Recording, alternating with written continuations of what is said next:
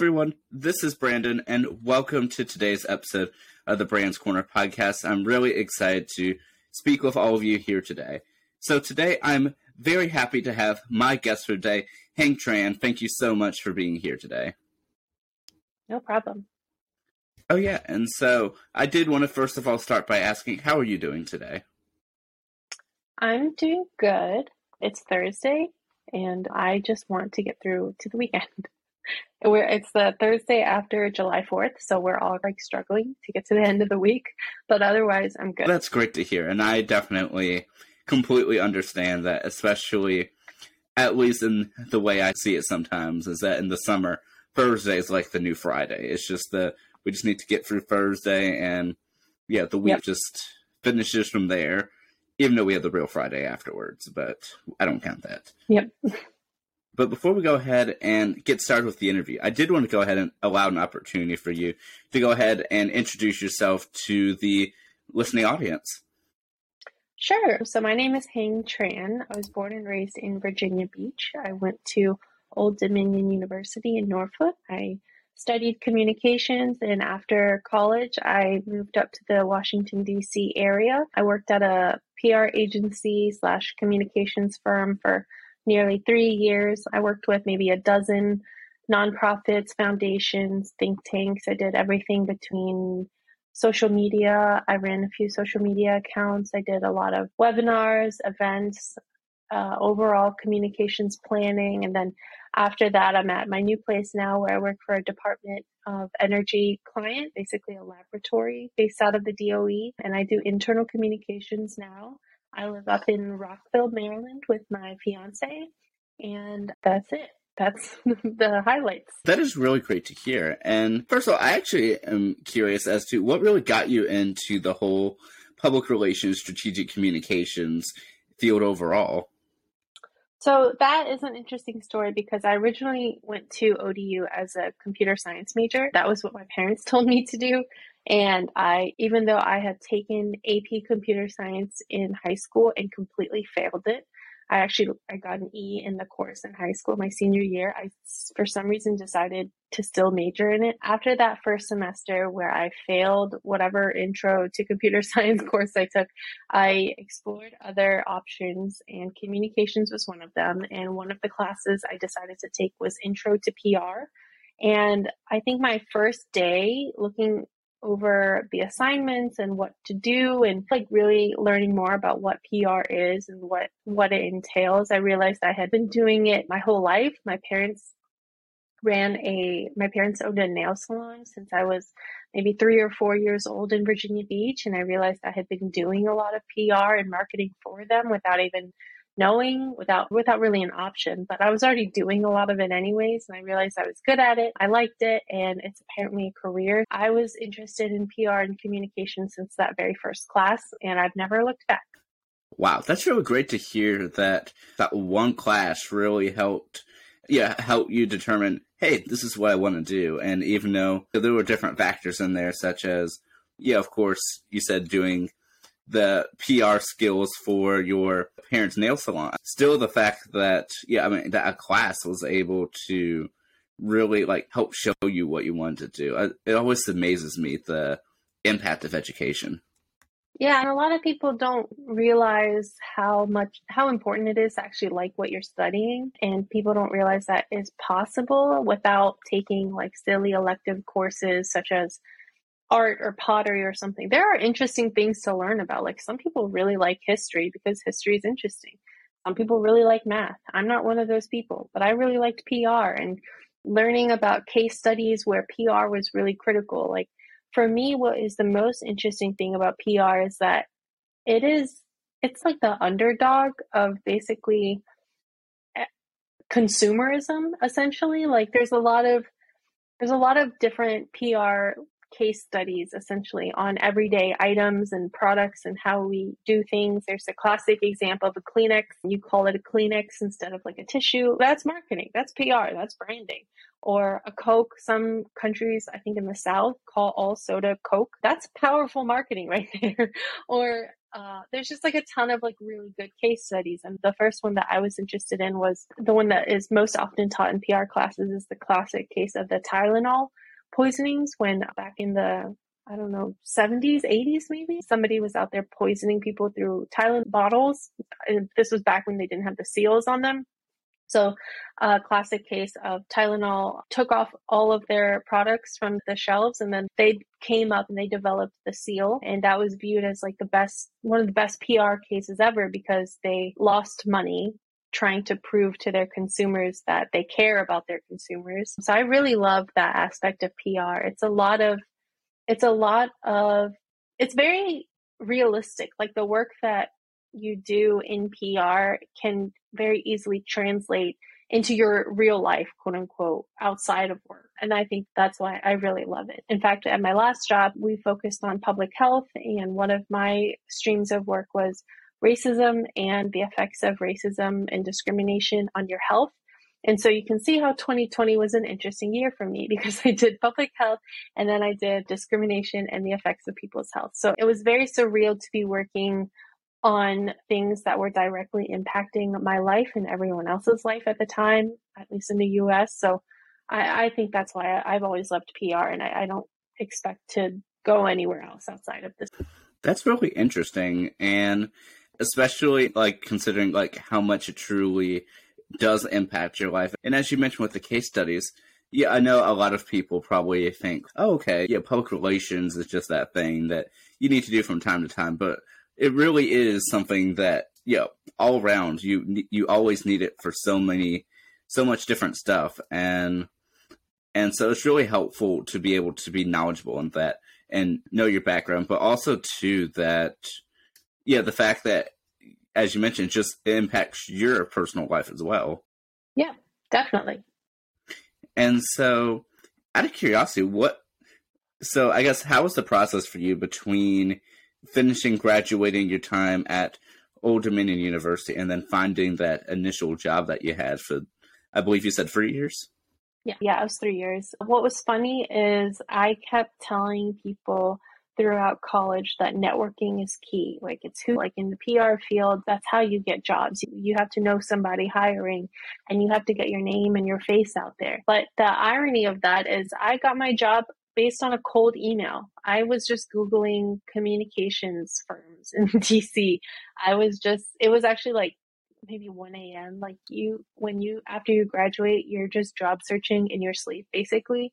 And you're just sending your resume and cover letter to anyone that has an email or any application platform. I remember looking up health communications. At the time, I had just interviewed for a position at Anthem Healthcare, and I realized in that interview process, I actually really liked health communications. It's very relatable for me. So I was Googling health communications and health communications firm in DC. And then I just found the company, and I just sent them an email. I think they had a job opening for entry level, and I just sent them an email with my cover letter, my resume, and then I was asked to interview, and that was it. So I didn't know anyone part of them. I didn't know any of their clients. I had no connection to this place at all. And I was just able to do like a cold email basically and get hired, which was really fortunate for me. So I graduated in December, and I think I got the job in end of March, and I started in April. So it was about 3 months of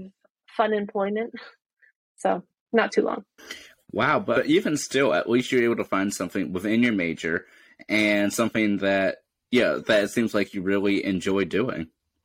Yeah. And I forgot to mention, during that time, I was also freelancing. So I was able to, throughout college, I was part of the Public Relations Student Society of America. I was the president at the ODU chapter, and I was very close with Brendan O'Hara. As you and I both know, he's a very tall, wild man, and he introduced me to a lot of PR people, working PR professionals in the Norfolk area, and one of them was really impressed with me, or she was for some reason very interested in me. I'm not sure why.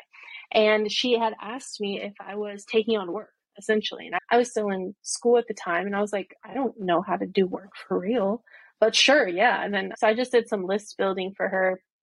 And then she was like, okay, send me your invoice. I'm like, what? I don't know how to send an invoice. What's my rate? I don't know. So I made like a QuickBooks account or something, or free books or something like that, sent her this invoice. And then, so I worked with her for I only did a couple hours of work for her probably in my last semester. And then she had a friend in Colorado who does beer PR, and he's really interesting. He's a really cool guy. I think his name is Marty. Can't remember his last name, but so he does beer PR, and she was really close with him, and he needed some freelance work. So I ended up doing some freelance work for him as well. So I worked with both of them in the 3 months between graduation and actually finding a job. I was able to help them with some list building, some research. I didn't do any pitching myself, but at least that was able to keep me occupied and actually give me like a taste of what real PR looks like, because that's one of the first things you do when you go to an agency. You just build lists all day and you just stalk people to find their emails. So it gave me a good sample of my future. Wow, that's quite interesting. And but one of the last things you said actually brought up a good point in the sense of, a lot of times, like, you do all of this work and all of the studying to get into the field, but yet you don't really know what to expect, really. Yeah, PR classes, there's like a theory of what you do, and then you learn about the history of it, and you learn about how to approach it. There's like plans that you pretend to develop and organizations that you pretend to work for, but there's nothing like the actual experience of getting in there and doing the work and drafting materials that are actually going to be public somewhere, that people are going to see, that people have to approve, that's actually going to go live. I remember like the thrill of writing my first tweets that were going to be public, because to me that was a big deal. I was like writing tweets that were actually going to go somewhere, and it doesn't matter that nobody knew that I wrote them. It's just the fact that I wrote them. And that was my first month there. And then maybe a year later, I was completely running those social media accounts by myself. I was drafting all the content, scheduling it, doing everything. So there's nothing a class can really teach you about the actual experience of it. And it's very fun. Like, being able to work in PR and communications is very fun because it's very outward facing for the most part. If you're doing external communications, a lot of my job was media relations. I was speaking to reporters. I remember I was pitching for a think tank that did a lot of research for healthcare and health insurance. And I was pitching to the San Francisco Chronicle. And I remember, this was back when we were in offices in 2019, but I remember the reporter calling me, and I picked up the phone, and nobody called me. I'm just like entry level 20-something-year-old. And she called me and she goes, "Hi, this is blah, blah, blah from San Francisco Chronicle." And I'm like, oh my God, I have a reporter calling me. Like, what do I do? And so I was like trying to think on my feet, but I was just like, oh my God, a reporter just called me. I'm talking to her actual reporter. And she just wanted me to confirm something. And luckily it was easy, but I was almost freaked out. I was like, oh my God, I'm talking to people. And I remember like I was able to pitch and place a lot of stories in like the New York Times, the Washington Post. I remember my first, and it's like physical things that you can show people. Like, I was able to send a link to my friends. And so like, I helped place the story. I didn't write the story, but I gave the idea or the information to the reporter. And that's really exciting.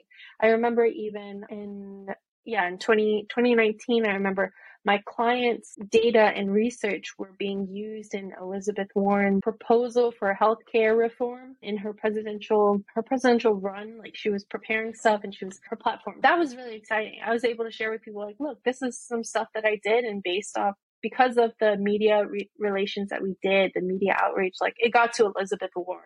And that was one of the most like rewarding things ever.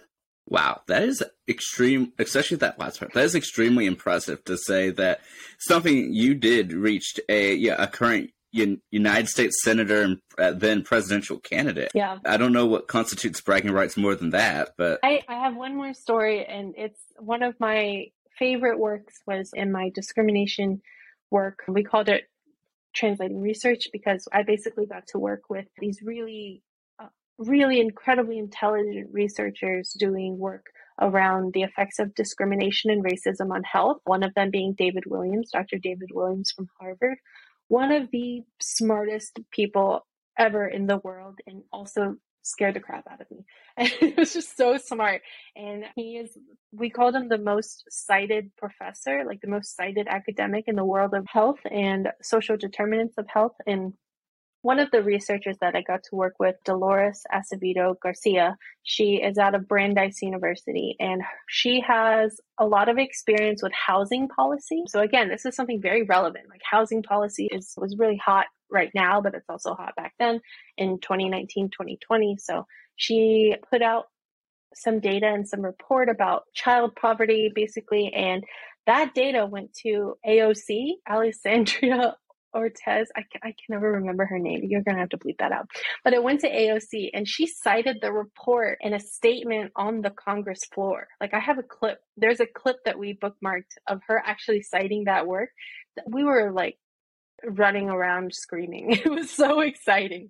So that was one of the most rewarding things that I was able to work on in my last job. And that's part of the reason why I love PR so much, especially media relations. So that's my last That's so amazing, though. And out of curiosity, like, when did you find out that, some of your research was cited on the Congress floor? Like, was it like a text message or like a, hey, look at this? Or how did you find out about that?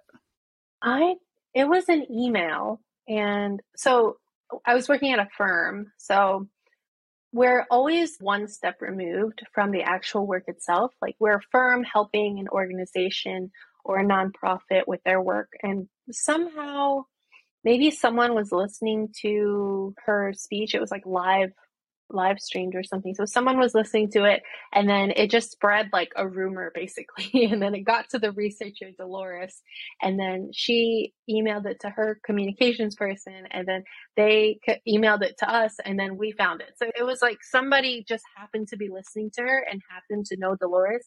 And that was one of the hardest things. It's really hard to track your work because it's hard to track. Like Elizabeth Warren, we never knew exactly how she found it. Obviously, it was probably from a staffer who was reading and researching and doing the research for her, but there's no actual way we can trace it back to us. But I think we did some investigating with AOC, and one of her staffers reached out to Dolores, the researcher, about her work for some citation purposes. I think that's how it happened. Wow, that's also nevertheless like really amazing to be able to do that stuff and actually see some of the impact of stuff that you're doing. And so I guess having seen that, how did that impact you? Did it make you feel like, I don't know, strengthen your purpose or anything of that nature? Yeah, it felt very rewarding, especially. So I started in April 2019, and then when 2020 and the pandemic hit, it made life feel different. The work that I was doing suddenly felt more important than ever. And that's exactly how me and my teams viewed it, because it was so directly tied to what was happening and all these crises that were coming up, and everything was falling apart, and it felt like we were contributing to possible solutions. So it felt very impactful, and it definitely put my worldview into perspective. But one of the things that I've been coming to terms with lately is just how much that weight really is crushing. And this is coming from a person who has since left my last job, but I've realized that weight and that responsibility and that impact was almost suffocating. It was like you can't get away from the realities of what was happening. It was like you can't, like, work for most people is you log on and you do your stuff, and then you log off, and then you come back to the real world and you do your hobbies and your fun activities. But for me, it was 40 hours a week of reading the news, knowing very intimately what was happening. And especially with something like the American news cycle, it's very negative. It's not great. And it was just very like suffocating and very heavy.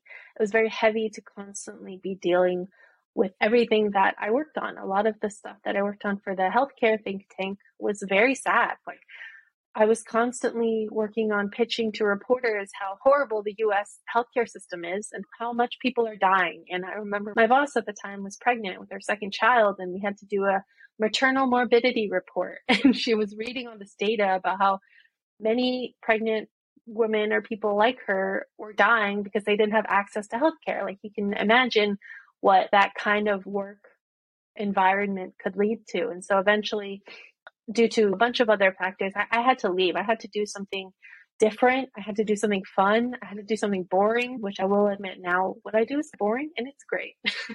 So it's definitely changed the way that I view the world, how I interact with others, but also how I interact with myself and what I choose to do for my career. Since then, I've decided I probably won't go back into the nonprofit or health world. I think it's really important and critical work. I think I just am not a person that can handle it. A lot of people at my last job are very strong-willed and are able to handle it, but for myself, at least I just needed something different. I can't be surrounded by negative news all the time. So yeah. Yeah, I bet. Especially like from the way that you're describing it, like how much energy you have to put into it. But yeah, with public relations, you can't just leave. You're always needed, and your work really never stops because the world doesn't stop. We didn't stop for the pandemic. We have to keep going. So I could definitely see how that impacts. But now that you have since moved on from that position, have you seen an improvement within your personal well-being? Oh yeah, definitely. I used to have a bunch of different signs of stress. I used to have headaches a lot. I have a type of eczema on my hands. That is a really itchy type of eczema. So I used to wake up in the middle of the night just scratching my hands. Like I was so itchy and it was very stress induced. I don't have it anymore. And I didn't realize this till maybe a few weeks ago. And then I just had a bunch of other behaviors that were very stress induced. And I had a lot of anxiety, more so than I've ever had. And so after leaving that position, I'm in a much better place now. I think my work is giving me a different kind of sense of value. And overall, I'm just like much happier. I'm glad to hear at least that you're at least able to take care of yourself a little bit more now that you are in a different position. And I know, as you're saying, that even though for what it was worth, you liked the impact of the previous position, it was just much to handle. And I certainly do believe that your personal well-being should always come first. And so I'm glad that you were able to make that tough decision for yourself and that it's starting to work out for you. Yeah, me too.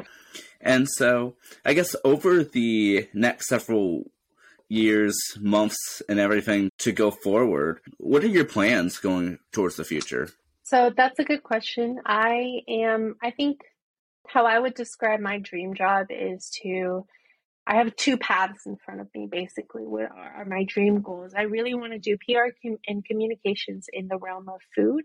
Food is a big part of my life. My fiance's family owns a restaurant. My family used to own restaurants. We have also done like a pop-up of food where we delivered food to people. We took orders and we made the food and delivered it to people.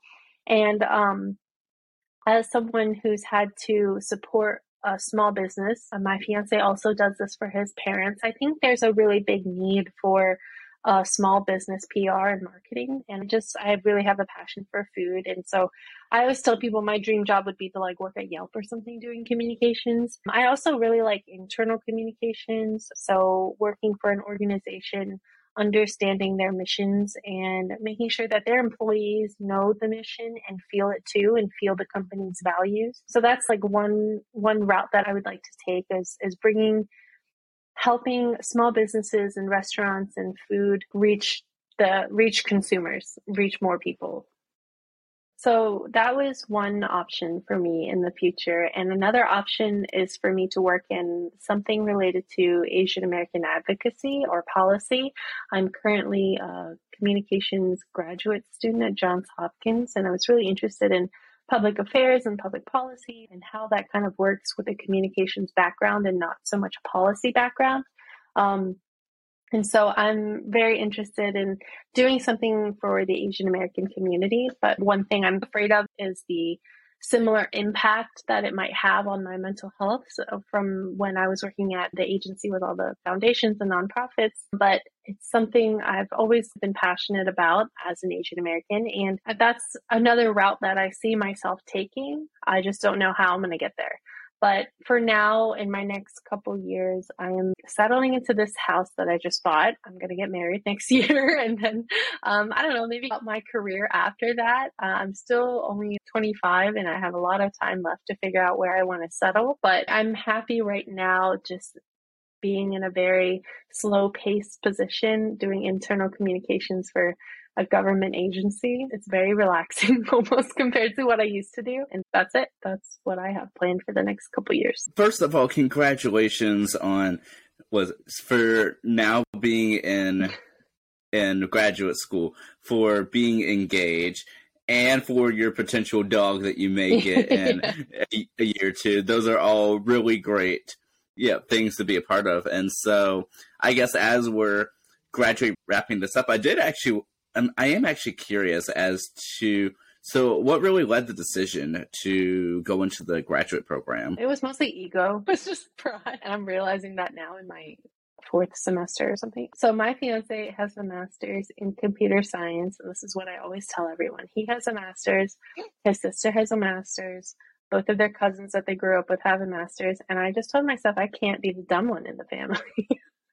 And my sisters both have undergraduate degrees, and one of my sisters started grad school, but she dropped out. So I just wanted to do it just to one up her, because that's what a good younger sister does. And I am still going back and forth on whether grad school is really worth it for a field like communications or PR. A lot of people have a lot of strong opinions about this, myself included. I could really swing one way or the other.